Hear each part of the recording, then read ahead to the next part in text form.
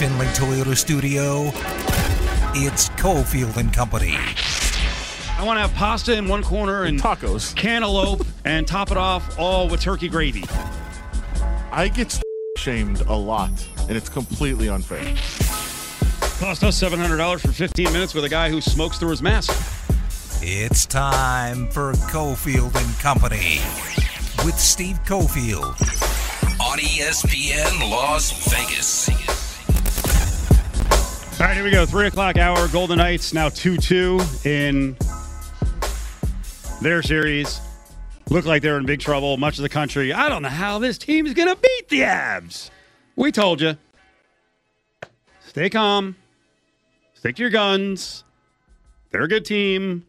They didn't get destroyed by the Avs during the regular season, and now we got an even series, and now it's the Avs kind of stumbling backwards, trying to figure out what the hell's going on. It's time for the 3, presented by Nova Home Loans. Call now at 877-700-NOVA. Wow. We'll get into the gambling angle here in just a second because that's big for Vegas. What happened over the weekend in golf? Oh, boy. Jon Rahm running away with things. Don't get all happy because I know where this is going. Thrilled. Was playing an incredible round on Saturday. His third round, he had a hole-in-one, killing the course. Pulled away. Basically had the tournament won on Saturday before Sunday even started. And then what I thought was very weird was as he's walking off the 18th green, a tour official comes over, says something to him, kind of whispers in his ear. Jon Rahm reacts emotionally, and he is forced to withdraw from the tournament because he had tested positive for COVID, and it happened twice. I mean, he tested positive. It sounds like he was around the 13th hole when they got the first result back, and then around the 16th or 17th when they got the second result back, and then they told him as he walked off, like, I think you could tell him like in the tent or somewhere. I don't think you have to tell him on the 18th green, right. But as it turns out, he has to pull out of the tournament, and the guy who was an almost sure winner then can't play on Sunday. Thank you, Jim. What's going on here? Somebody just gave John some news. This is not good. And we have no idea, folks. We have no idea. They've just passed along some information, and you could see just instant devastation. I mean, like, his food of choice is gone from the clubhouse. Well, I love how Nance was like, this is not good. We have no idea what's going on, but it's complete devastation. I mean, it was almost, if you watch the interaction and you don't have any idea what it was, you would think that the guy went up and told him, like, hey, your parents died. Like a family member passed away. Something, like something like that had happened. Now, knowing what it is, you watch, you're like, oh, it was more like shock than sadness. It was more like, oh, what happened? Man. But it couldn't have been too surprising. I mean, he was in protocol all week. What? Oh. I was going to say, what a bad break. You're leading a tournament. You're playing your ass off. And then some idiots around the course or another player has COVID and gives you COVID when you're vaccinated? You did everything you're supposed to do, right? I mean, there's hundreds of thousands of dollars on the line. Jon Rahm doing what he's supposed to do. That's why there's still that small chance. You never know who you're around, who could get you. You never know. And even if you're vaccinated, you could still potentially get it. It's just it's much less likely. And if everybody... So what's the deal with Rahm? But I lobbed that one up. That was Astudillo, 47 miles an hour, and I lobbed it to you to bang a home run out. We still don't. Do we know if he's vaccinated or not? We don't know for sure. We're very close to certain that he is not because he was in protocol. He had a close contact early in the week, and then he went. That means he has to go into daily testing every day. And if he was vaccinated, he wouldn't have to go into? Yes, he would not have had to go into daily testing if he's vaccinated. So that tells us most likely he is not. So we've got a major golfer. We're 90% sure he's not vaccinated. So every time he shows up at a tournament, he's putting his paycheck on the line. Yeah. Oh, God. And by the way, it's oh my God, very clearly spelled out in their rules. Like, how much money is that? What are you doing? It's $1 million this week. Is that what the first prize was? It was $1 million. Oh, $1 million. And yet you have people in other places like fighting and scrambling Oh, to try to get God. vaccinated so they could potentially win $100,000. $1 million. And he's unwilling to take a couple of pricks in the arm. But again, I don't I'm not for, I don't think we should be going around and like jamming needles into people's arms. I don't think we should just be like, forcing people to do it. But you also understand, like, there's places of work. Yep. If at my other place of employment, if they were like, all right, well, this happens if you are vaccinated, this happens if you doesn't. If you're not, I'll be like, okay, yeah, let me go get it. Now, I was trying, I was among like the first people in line to run and get it. It wasn't an issue for me. But if I was hesitant or I didn't want it, like, I'd understand what the rules are and say, okay, well, I get this. $1.674 million. Ooh. First prize. Ooh. That's a tough one. Does he go now? He should have left the course. I guess you got to recover first before you can.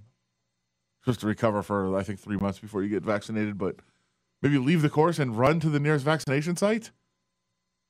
And then in a couple, 3 weeks, you get another one. And then 2 weeks after that, you're fully vaccinated. So 5 weeks from now, he could be okay. But again, like, the rules are laid out. So this golfer is asymptomatic. But that means every person that he comes in contact with who is also not vaccinated, they're at risk. Sure. Boy, I feel bad. No, I don't.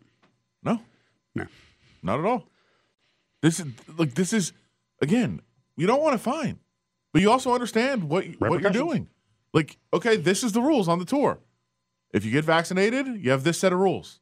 If you don't, you have this set of rules. And I get there's a lot of people that are skeptical, that don't trust it, that don't believe in it, that think there could be long-term effects. All those things are fine. But you're making the choice to say, I'm going to play along with these rules or I'm not. And if I'm going to play on the tour, it could potentially cost me a prize. It could potentially cost me winning a tournament if I'm not. And that's the decision I'm making. So you chose this. So there shouldn't be anybody feeling bad about it. That's too bad. His decision. Let's move on to the NBA. Luka's out. All that ranting and raving last week by us about Luka. He can only do so much on his own. Clippers get it done. Is he vaxxed? LA. I have no idea. I don't care. Not a story. Right? LA is still alive, baby. Representing for the city. You alleged last week that a lot of Knicks fans were going to become Nets fans. Oh, yeah. I saw you you retweeted some Homer Simpson, backing into the bush. Yeah.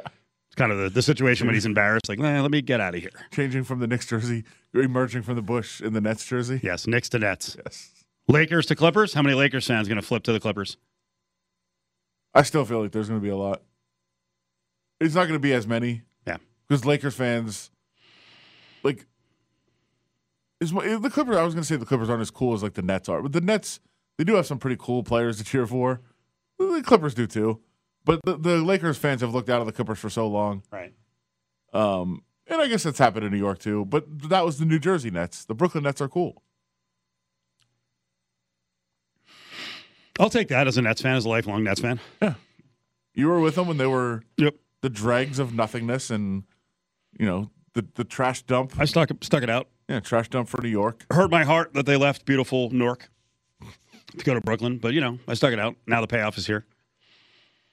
Oh, I thought you were a lifelong Heat fan. I was a child.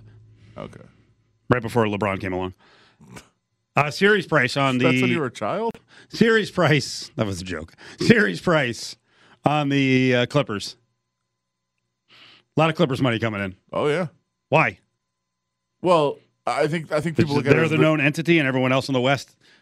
It's like we've never seen these teams succeed at this level before. I think they're part of that. I think part of it is the Clippers were looked at as one of the favorites, and now they got through what was on paper, maybe a bad matchup for them. Yeah. They're through that. They've overcome the adversity. Maybe they settle in a little bit. The path is there for them to make a run now. And, yeah, I think it's entirely possible that they're the team that comes out of the West. Are you confident? No. Okay. That's exactly it. No, not at all. I mean, you never know. It's Kawhi gets hurt. What happens then? And Paul George, as much as I like him, and I keep thinking he's going to have a breakout, he was really good in Game 6. Nothing earth-shattering, but he was just very good, very solid throughout the game. Game 7 had stretches where he was okay. But, I mean, him on his own wouldn't be great. Yeah. And it's those two in a supporting cast that's okay, but they're a piece or two away from not having a good supporting cast. Jazz from 160 down to 135 now. Yeah, I 1-4 series, and you're getting the Clippers at plus 115.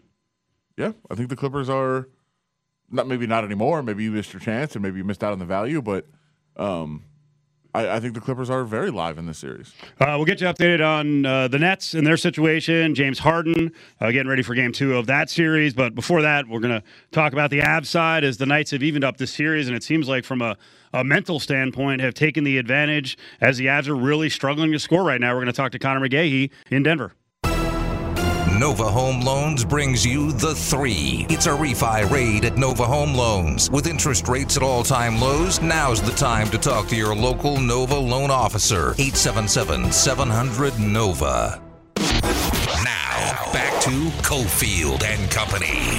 McKinnon deals away in the forehand, near side, Mikko Rantanen. Score! The Moose is loose!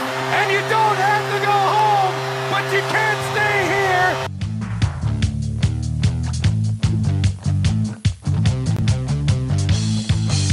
Wow, very celebratory mood. Remember that? Middle of last week? Things have changed, huh? Seems like forever ago. Things have changed. It does. It's like a different series back then. Different tone. All right. We got a 2-2 series now. Back in it, baby. Here we go.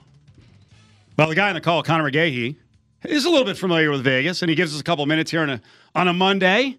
What's going on, buddy? Fellas, how we doing? Everyone good? Oh, we're great. We're great. Outstanding. You sound very muted today. What's going on? What's wrong? See, I was so hesitant to even come on, but because we have history and I like you, I'm here. So, I mean, you can keep it up all you want. That's fine. All right, but all right. I'm here because I was just talking to Ari offline. Is we go way back, and 17-18 is one of my favorite years that I've ever been in this business, and you guys are good people. Well, thank you. Usually. Yes. All right, well, let's talk about what just happened the last couple of games, and specifically yesterday. I want you to talk about what you saw from the Golden Knights, because it's kind of been a continuation of, what they did from, the second period in Game 2 on. Yeah, absolutely. And Vegas realized that, Colorado is skilled and fast, and that's how they play, and Vegas had to change how they played, and they did. And Colorado hasn't really been able to adapt to that yet. But you know what? It's 2-2. It's a best of 3. And I think that despite the fact that it was 5-1 last night, and the Carlson, Marchessault, and Riley Smith line has found some new life, and I think the last change does Pete DeBoer a lot of favors there, because he can get the matchups that he wants, and now Jared Bednar can get the matchups that he wants in Game 5 and Game 7 if necessary. So I just think that Colorado, even though he was 5-1 last night, making or just realizing what they can do to get out of the traps that Vegas really sets all over the ice. Colorado's not a one-line team, but we do know that top line drives a lot of what this team does offensively, and they have. After 8 points combined in the first game, 4 points combined in the last 3. They didn't have any last night. Have you noticed that it's – well, I guess start off with this. Have you seen a stretch like this from them? Has there been kind of some lulls from this team that you've seen at all over the year? Yeah, there has been. And, there was a point where Giannis Donskoy had 7 goals in 5 games, and Andre Burakovsky went on a streak of his own. When you're the top players – I think, it's well known you got to carry the team pretty much all the time. But it's not going to be every single night. And if the Avalanche want to win this series, their best players have to be their best players. Flip it over to Vegas. Max Pacioretty now has back-to-back games with game-winning goals. And he has rejuvenated the lineup, and probably a big reason that the first round went to 7 with Vegas. And he's the perfect example of being the top goal scorer and doing exactly what he's out there to do. And the trio of Landeskog, McKinnon, and Rantanen, and I'll even throw Cale Makar in there, because when you're a defenseman as skilled and as smart as Cale Makar, you have to be better. I mean, that was the first time in the playoffs that he's been a minus in a game last night. He was a -2. So the best players need to be the best. I think they know that more than anybody else, and I expect them to be much improved on home ice tomorrow, a place where Colorado is 20-0-1 their last 21 games. That's the voice of our old pal, Connor McGahey. He's still our pal, but hey, friends. Call the games for the Avs. You could hear. Well, you just mentioned coming home. I thought that was very fascinating last night, being on the Zooms with Bednar, with Comfer, who was speaking, and Brandon Saad also spoke last night. And to a man, it was all like, yeah, you lost 2 games here, but we don't lose at home. We're going home. Like, are they almost counting too much on the building, kind of turning things around? I don't know if it's that. I think no matter pick a spot in life. If you're going through a tough spot or you're in a place where you don't like, if you work for the show Cofield and Company, you have to look for something that makes you happy afterwards. Sure. I'm just kidding. I know you do. No, you nailed that one. But I'm just saying that there's the proof is in the pudding for playing at home, and I can't really tell you why, because they were good on home ice. Without fans in the building, when fans started coming back in the building, they just have been better there. And I think when you've had a hard day, you go to some comfort food, right? You maybe get out a bowl of ice cream or crack open a cold one when you get home. And that's this version of that for the Avalanche. I don't think it's counting on it too much. It's sort of talking themselves back into the fact that, look, we're the number 1 overall seed. We won the President's Trophy, and we won it for a reason. And we went 4-3-1 versus this team this year, and it's not going to be easy, and we need this game to win. They know that. The Game 5 is now the most important game in the series. They also know that they've lost in 7 games in the second round 2 years in a row now, and they want to avoid that as much as possible. So everyone motivates in their own particular way, and I think this is sort of an echo of that from Bednar, Comfer, and Saad, as you heard last night. And so I think it's just sort of a settle everyone down moment, if you will. If you had to pick a player for the next game that could be the spark, that could help to start turn things around, is there somebody that you've kind of seen, like maybe they're on the verge of breaking out, or maybe that they've done it before where they've helped the team kind of break out? Well, I think when you have a player as special as Nathan MacKinnon, if he's going, then everybody else is going. And he's got to find a way to get out of the bog, because he has no space to work with out there, and that's a credit to Vegas. But he is now the best player left in the Stanley Cup playoffs as far as pure superstars go, right? There's no Matthews, there's no McDavid, Ovechkin and Crosby are out, and now Nathan MacKinnon is left, and that's a lot of pressure on him. But again, I go back to Game 7 versus Dallas last year, and the shot of him on the bench. He hates to lose probably more than he likes to win. And speaking of motivating factors, that is it. So, again, in the vein of your best players have to be your best players, Nathan MacKinnon has been sort of held off of everything. I mean, you haven't really noticed him for 3 games now. I think that'll change tomorrow in Game 5. What do you think of the building at T-Mobile? Adam was bringing up that there were a couple of situations where it was just so freaking loud that maybe the Avs got crossed up a little bit, especially on one of the goals yesterday. Yeah, well, I think that any visiting player to a building will tell you that they like the environment as much as the home team, and that any noisy building is actually good to play in front of. It's not like being over at Allegiant Stadium and Raiders fans being loud when the Chargers are on offense. It's a little bit different when it comes to hockey. I think it's a motivating factor. But I will say that as far as environments go, and we've known this for a bunch of years now, that T-Mobile is one of the best, and the fans are great, and it was good to see just a full building and no empty seats anywhere. That's always a good sign.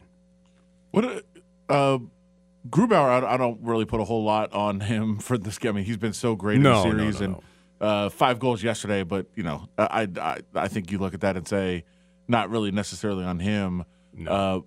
But is he, like? Do you think he's capable again of just carrying this team if they need it the last couple of games, just kind of taking over a game and saying, I don't care what happens, you're not scoring on me? And could he get to that level? And keep in mind, like he's playing for money, right?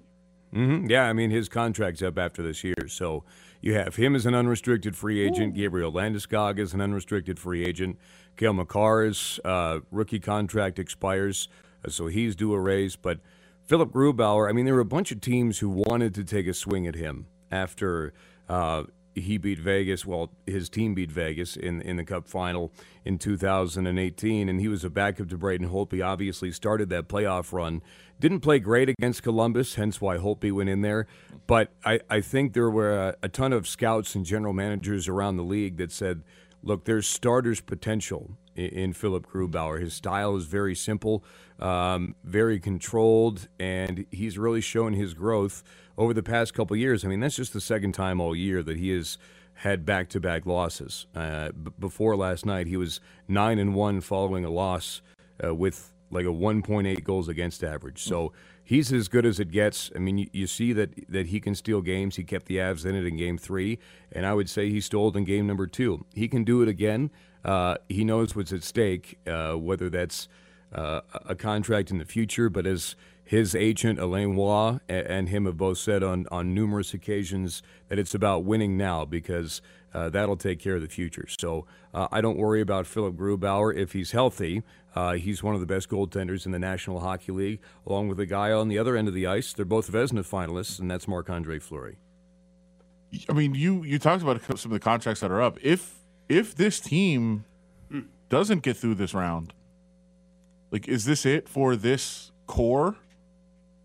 I wouldn't say so. I think that the best example I can come up with is Sidney Crosby, and we'll equate him to Gabriel Landeskog in the fact that when Crosby needed a new deal, he took less money to keep the core together in Pittsburgh. Now, I don't want to speak for Gabe Landeskog. I just am observing the type of person, father, player, leader that he is, and that's a possibility that he would do that. I mean, you always want to get what you deserve, secure your future, take care of your family. But he also knows that this is a core group. I mean, you have first overall pick in Nathan McKinnon, second overall pick in Gabriel Landeskog, 10th overall pick in Mikko Rantanen, 4th overall pick in Cale Makar. I mean, this is a core group of guys in different positions all over the ice that should be the foundation for a team that should compete for the Cup every year for the next 5 or 6 years. Now, I would say that the fact that the salary cap does not go up this year because of COVID hurts the Avalanche maybe more than any other team in the National Hockey League, because instead of going to 89, close to $90 million, you're stuck back at 81.5. And, it's $9 million, $8.5 million that you could use to pay a Philip Grubauer, pay a Gabriel Landeskog. And now Chris McFarland and Joe Sakic, assistant general manager and general manager, are going to have to get creative and see what they have in the pipeline and really see what sacrifices have to be made. Does that mean you can't bring back Brandon Saad next year? Does that mean you can't bring back Pierre-Edouard Bellemare? Don't snatch him back up, please. But, those are the type of players that are maybe sort of on the chopping block to make way for some of those other big deals that are due. But to answer your question, no. I think that this isn't a one and done. The tough part about being a GM and an assistant general manager, especially when you're looking at contracts, you're making decisions for now, yes, but you're also making decisions for 5 and 6 and 7 years into the future. So I think there's a plan in place. Well, I don't know what that is. I see this core sticking together for a good amount of years.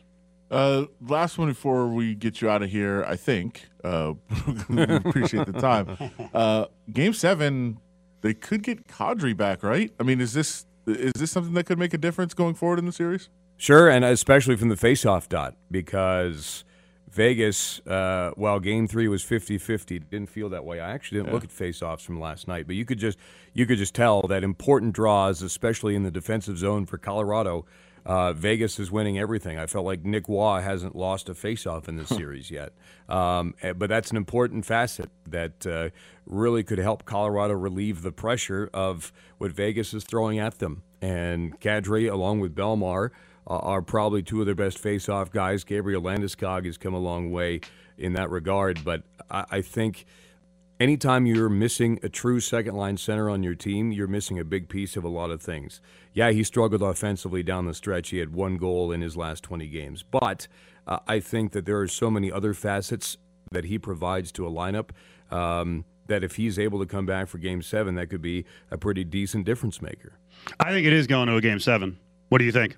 Yeah, I mean, look, we've all said that before the series started. You have the 2 best teams in the National Hockey League, unfortunately, are playing in the second round, and that's just the way that it is this year. To a lot of people, this could and should be a Stanley Cup final, and when you have the 2 best teams in the land playing, you want to go as far as you can, and that's 6 and 7 games, and it probably could go the distance, and the question will be who steals one away from home ice first, because unlike the rest of the NHL, going into last night, they were 29 and 29, well, I beg your pardon, 30 and 30 with the Montreal win. Home ice is as opposed to road wins, so as they say, it's never a series until the road team wins, but I think what everyone predicted before we started, this thing could go 7. Connor McGahee's with us. Yes, these are the last questions. I actually, on a sports-related note, I actually think the Nuggets are going to take out the Suns. I'm not sure what you think about that. And I could still see in the next couple of months the Broncos landing Aaron Rodgers.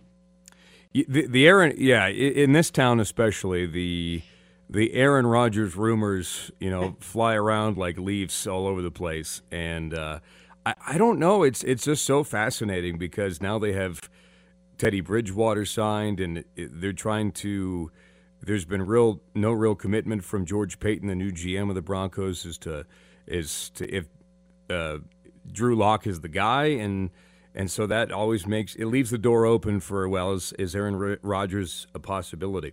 And then for the Nuggets, I mean, the thing is they had a whale of a series versus the Trailblazers. They have injury problems, though. How much is that going to hurt them versus Phoenix? And we will see, because it's not just bench players that are out. I mean, you have half your backcourt that's injured. So it will be interesting here in the Mile High City, but it's a fun sports town at the moment, that's for sure. Connor, we appreciate it. Glad you're doing well. You sound great on the calls. Thank you so much for joining us, and hopefully we can get you on again soon. I'd love to. Good to hear from you guys. Nice to talk to you. We'll talk soon. Okay, see you later. There he is. Connor McGahee was on the broadcast for the Golden Knights in season number 1. What do you think of my Nuggets point? That they can take out Phoenix. I still don't know that Chris Paul is going to be anything better than 60, 70% in this one. I mean, I would love to see the Nuggets at full strength, but I think even with this unit that they have. Look what they showed in the last series. They're going against a freaking monster, and they overcame him. Yeah, I think they're absolutely legitimate. Have best player in basketball. They could win the West. Jokic, best player in the world, MVP. I do think they have a shot in this one, though. For sure, a real good shot. The West is going to be crazy. We'll get to the East on the way back and talk about my Nets. The phones are always open on Cofield and Company. Call 702-364-1100 now. Now, back to Cofield and Company. Nice pass. It's perfect. Puts it down. Say go, New York, go, New York, go. Go, New York, go, New York, go. Say go, New York, go, New York, go. Go, New York, go, New York, go. Harris, the 3. Durant takes it home. Go, New York, go, New York, go. Go, New York, go, New York, go. Say go, New York, go, New York, go. Go, New York, go, New York, go. His outstanding performance by the Brooklyn Nets as they win it 115-107. We draw charges and we set picks. We on New York. Say go, New York, go, New York, go. Go, New York, go, New York, go. Say go, New York, go, New York, go. Go, New York, go, New York, go. There we go. Everyone in New York. That's the Nets theme song right there. Good game 1.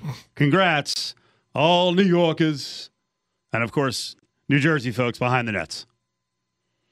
Love that song. I've always loved that song as a Nets song. You see Spike Lee singing it soon? Man, why not? He's a New Yorker. Why not support the New York team, the dominant team? The team that was expected to make the finals, not the dopey team where everyone's like, what a storyline. They made the playoffs and won a game. We're back, baby. Back to what? Next year, we'll make a run at the 10 seed in the play-in. Probably not. Nets. Go, New York. Go, New York. I've always looked at Brooklyn as real New York. A lot of people do. Yeah.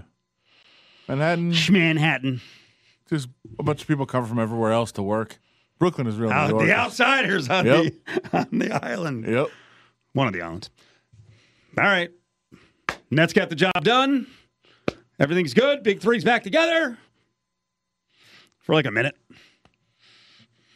Well, this series got a whole lot more interesting. I was confident the Nets were going to win this series. You know, Giannis can get his. So what? Nets can outpace the rest of the Bucks. Here we go. Harden's hammy. I kind of feel bad because Sucks. I was talking about this series and the Nets in general with someone on Friday, and I said I would love to think the Nets could actually be a factor. I would bet if you put something on the board, like will one of them get hurt? I would bet yes. And it literally happened the next game, like 7 minutes or whatever. It was like right into the game. It just started. Oh man, I loved, and from the second this was put together, I think everybody was the same. You love the construction of this team. You love those personalities together, those dynamic players on the same roster. But they're never playing together. They're never on the court together. They played. You know what's funny? I guess that goes down as the three of them playing together against the Bucks. They hadn't played together against the Bucks in any of the games during the regular season. Yeah. Well, and what are we at now? We're at looking at like 12 games total, I think, that they've been together, all three, at the same time. It's insane. So no Harden tonight, ruled out with the hammy. And now the Bucks are favored. What do you think of that? Well, I mean, they basically played without him last game. And the Nets were fine. Now, I know that the way that, we've come to expect NBA series go, the way that we bet them, the Bucks are in a good spot anyway. People are going to bet on the Bucks anyway, regardless of whether Harden was playing or not. But it seems a little bit odd to me that they're now favored in the game. I thought it'd be Nets 1.5, maybe even 2. But again, I mean, that's as much as it looks different. It's 1 point either way. It's kind of the same. But yeah, it's a bit surprising that it would be that much of an adjustment. And I think a lot of it is money. It's not just the books adjusting on it. A lot of people just bet the game and bet that side because he's not playing. I like it. I like backs against the wall situation. 1-0 lead. I mean, people writing off the little engine that could with Kevin Durant, Kyrie Irving. Overlook us. We're fine with that. We're fine with that. There were a lot of games, a lot of big series, especially that Sixers series in the early 80s, where Otis Birdsong. I was going to say that was what Albert King, Dawkins, Jaminski, Mike O'Koren. They got disrespected. Same kind of guys as Durant and Kyrie Irving. Is Kendall Gill a Nets legend? Legend. I don't know. Whoever you want to consider a legend. He's not from that era, but yeah, sure. Why not? So I was trying to name. Yeah. Name No, I was going on the Wayback Machine. Keith Van Horn. Sure. I was going. Are they going to bring some of those guys back, like to be a part of this run? Why are you laughing? It's funny. It wouldn't be cool to have Derek Coleman out there Keith Van Horn in his high socks, doing whatever they do before Brooklyn Nets games and cranking their proverbial air horn. It's just funny to think of some of those, Why is it funny? Because also what's funny? Because a lot of the funny how? Sorry, wow. A lot of the Brooklyn another fans, Jersey guy in Pesci. A lot of the Brooklyn fans are just like, wait, who's this guy? Oh, the Nets of today? Yeah. Oh, if they brought back former first-round pick Jeff Turner, yeah, they'd be like, he's big. Did he ever play? Right, but nobody had ever paid attention to them because they were New Jersey. Now all of a sudden they're Brooklyn, and everybody loves them, but they don't have any appreciation probably for the history. I mentioned Damian Lillard referencing him as a monster a couple of minutes ago, and that Jokic got by the monster, shooting half-court shots. What happens now with Portland? Because I saw the story over the weekend that Jason Kidd has pulled his name out of consideration. Day before, News came out that Damian Lillard wanted Kidd as the coach. One, should Lillard have say in who the coach is? Well, I'll let you answer that one first. If you would have said to me last week, all right, Portland's going to be out, and they're going to have to start focusing on what they have to do to, build around Damian Lillard and keep him happy and keep him around and everything else.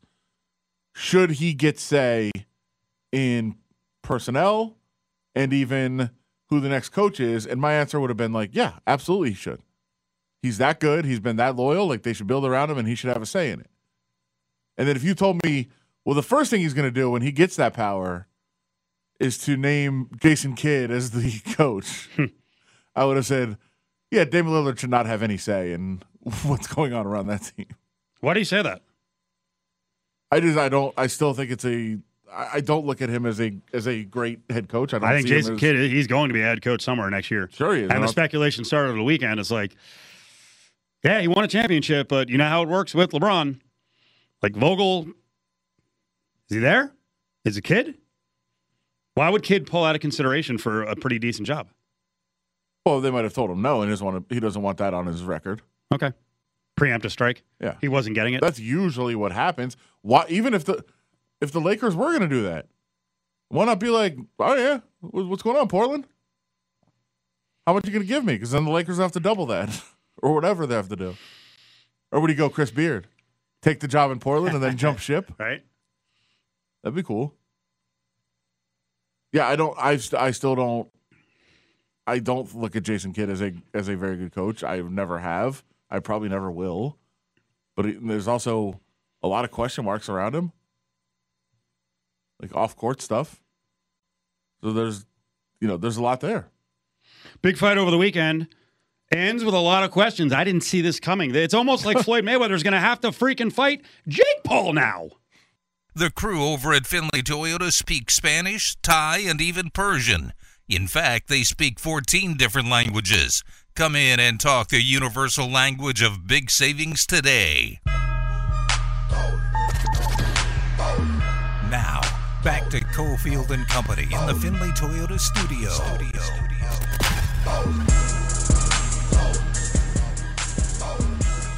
All right, that was about what I expected over the weekend with Floyd Mayweather and Logan Paul. Paul got, beat up a little bit on his face.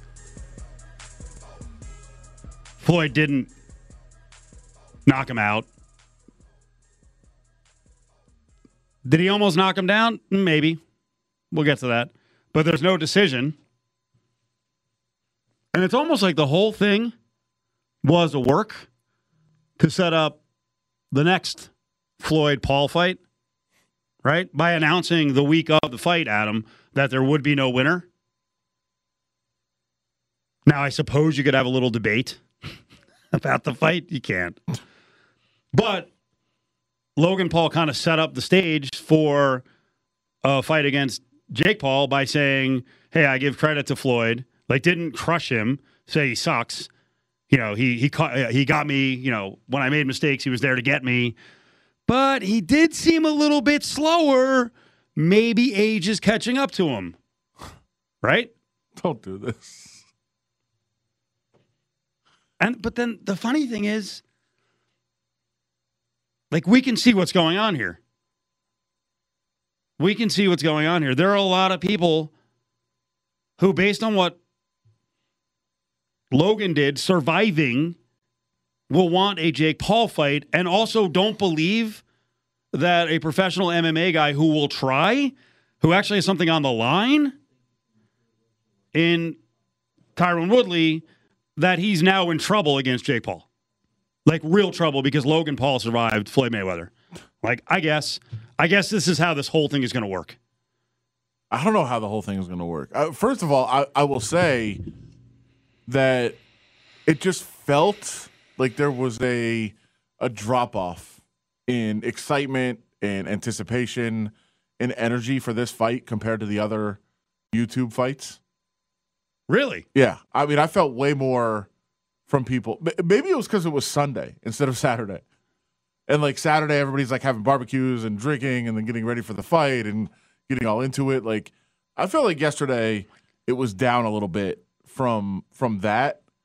So I don't know if we're going to keep continuing to crescendo each and every time and getting bigger and bigger.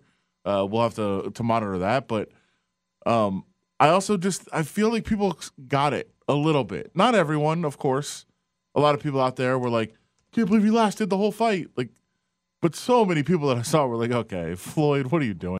First of all, once again, but the people you see are, I think, people in the business. The average casual fan, you don't think the Logan Paul fans look at it and they're like, he survived. Oh, Jake's going to kill Floyd. The Logan Paul fans, for sure. But that's who counts the most. No, Not the boxing or fight-wise group of people that you follow who are in the bubble. I mean, I think you need the casuals, though. Yeah. Not just the people that are the fans of the Paul brothers. Like you need the average person. And I think because, we know that the Conor Floyd fight did massive business. And a lot of people watched it. And a lot of people, I think, even though they didn't get it at the time, I think have come to understand what happened in that fight of Floyd carrying Conor the first 3 or 4 rounds, making sure that there was some competitiveness, some intrigue, I'm down 2-0. What's going to happen? Like, he wanted people to get their money's worth. It was like a show, all of that. And I think people got that. Because yesterday it was egregious. Like, I don't think he threw a punch in the second round. I don't think he threw a punch. Floyd? Yeah. Yeah, he averaged 13 punches around. And there's little 13, risk. 13 landed. There's around. little risk. I mean, Paul's jab was slower than yours. I've seen it. Yours is quicker. There's no real risk there. So why is he not throwing? It's obviously because he's trying to make it look more competitive and look more interesting and fun. And so I think enough people – listen, again, not everyone. There's plenty of people out there that are still celebrating today that Logan Paul, quote-unquote, lasted 8 rounds.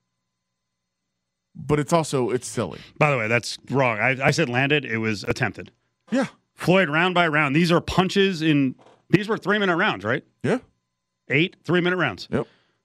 Floyd throughout the fight. 3 of 6 in the first, 3 of 8, 9 of 18, 8 of 22, 10 of 23, 5 of 13, 2 of 7. He threw 7 punches in a round? Yeah. And 3 of 10. And it's kind of what he did against Conor. Like the first couple of rounds, there's nothing. And Logan Paul threw a lot of punches, but he landed 13%, which I'm guessing is pretty generous. And, dude, his jab was slow. Well, there are kids who work out boxing at... I know. And I know everyone keeps telling me how good Jake Paul is. He ain't much different. He's slightly better. He's better. But what I'm saying is it's not a critique of Logan Paul. Right. Is that Floyd just carried him as we thought he would. And right. I don't think he did it as badly. There was more risk against Conor McGregor. Sure. He's a brilliant defensive fighter, so he can freaking roll off punches. Yeah. Stephen A. said this was bad for boxing. I think all of it is, but I think there's also a good element of it. Like, what's the good element? If you do it right, it's do you hook people on boxing through this? Do people who tuned in yesterday and saw the undercard fights that were legitimate boxing matches, do people get excited about those guys and not get excited about celebrity boxing? Do you use this as a platform to get people interested in the sport in general and the people that actually do it for a living at a high level? And that's where it could be good. Yeah. That's where it could be really, really good for the sport. That you're just drawing attention to it and introducing people to new fighters and new people, new personalities, different things like that. That's where it could be good. If it's hey, we're just gonna continue to make these stupid fights that are awful, and guys are not. It's not fixed because there's no winner, but like the competitiveness of it was fixed. Yeah. And if you're going to keep doing that, then it's going to be bad. People are only going to do that for so long. Boxing media person, fight media person said, got to say, if Paul goes the distance, this is the middle of the fight. That's a hell of a moral victory. Mayweather isn't really fighting at his best and is obviously retired from pro boxing for good reasons. But Paul is overperforming for sure. How, in what way? And you do believe that at one point Floyd did crack him upside the head with a right, and that Logan Paul was falling down, and Floyd held him up? I think he was out. Floyd caught him. Floyd caught him. 155 pounds holding up the guy who's probably walking in at like 200. Floyd caught him as he fell. Yep. Because he didn't want to knock him out. Because that's bad for business in the future. Yeah. I mean, Floyd said he is the king of the what was it? He says king of the legalized bank robbery. He's the best at legalized bank robbing. Yeah. Like, you could hide it. You don't have to say that after the fight. You can hide it a little bit, like set up the next fight. And I mean, I get that that's his brand of like, I just figure out ways to make money. I'll just keep making money. Well, at some point, the only way you're like right now, what he did yesterday was fine to set up a future. Oh, went the distance. He went the distance. I can fight him again, or I can fight his brother. Oh, interesting. At some point, you're going to have to lose to make it interesting. Then what?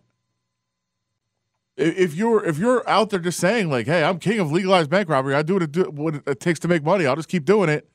Well, at some point, it's going to require a loss to keep making more money. Are you willing to do that too? Join the conversation on Twitter at ESPN Las Vegas.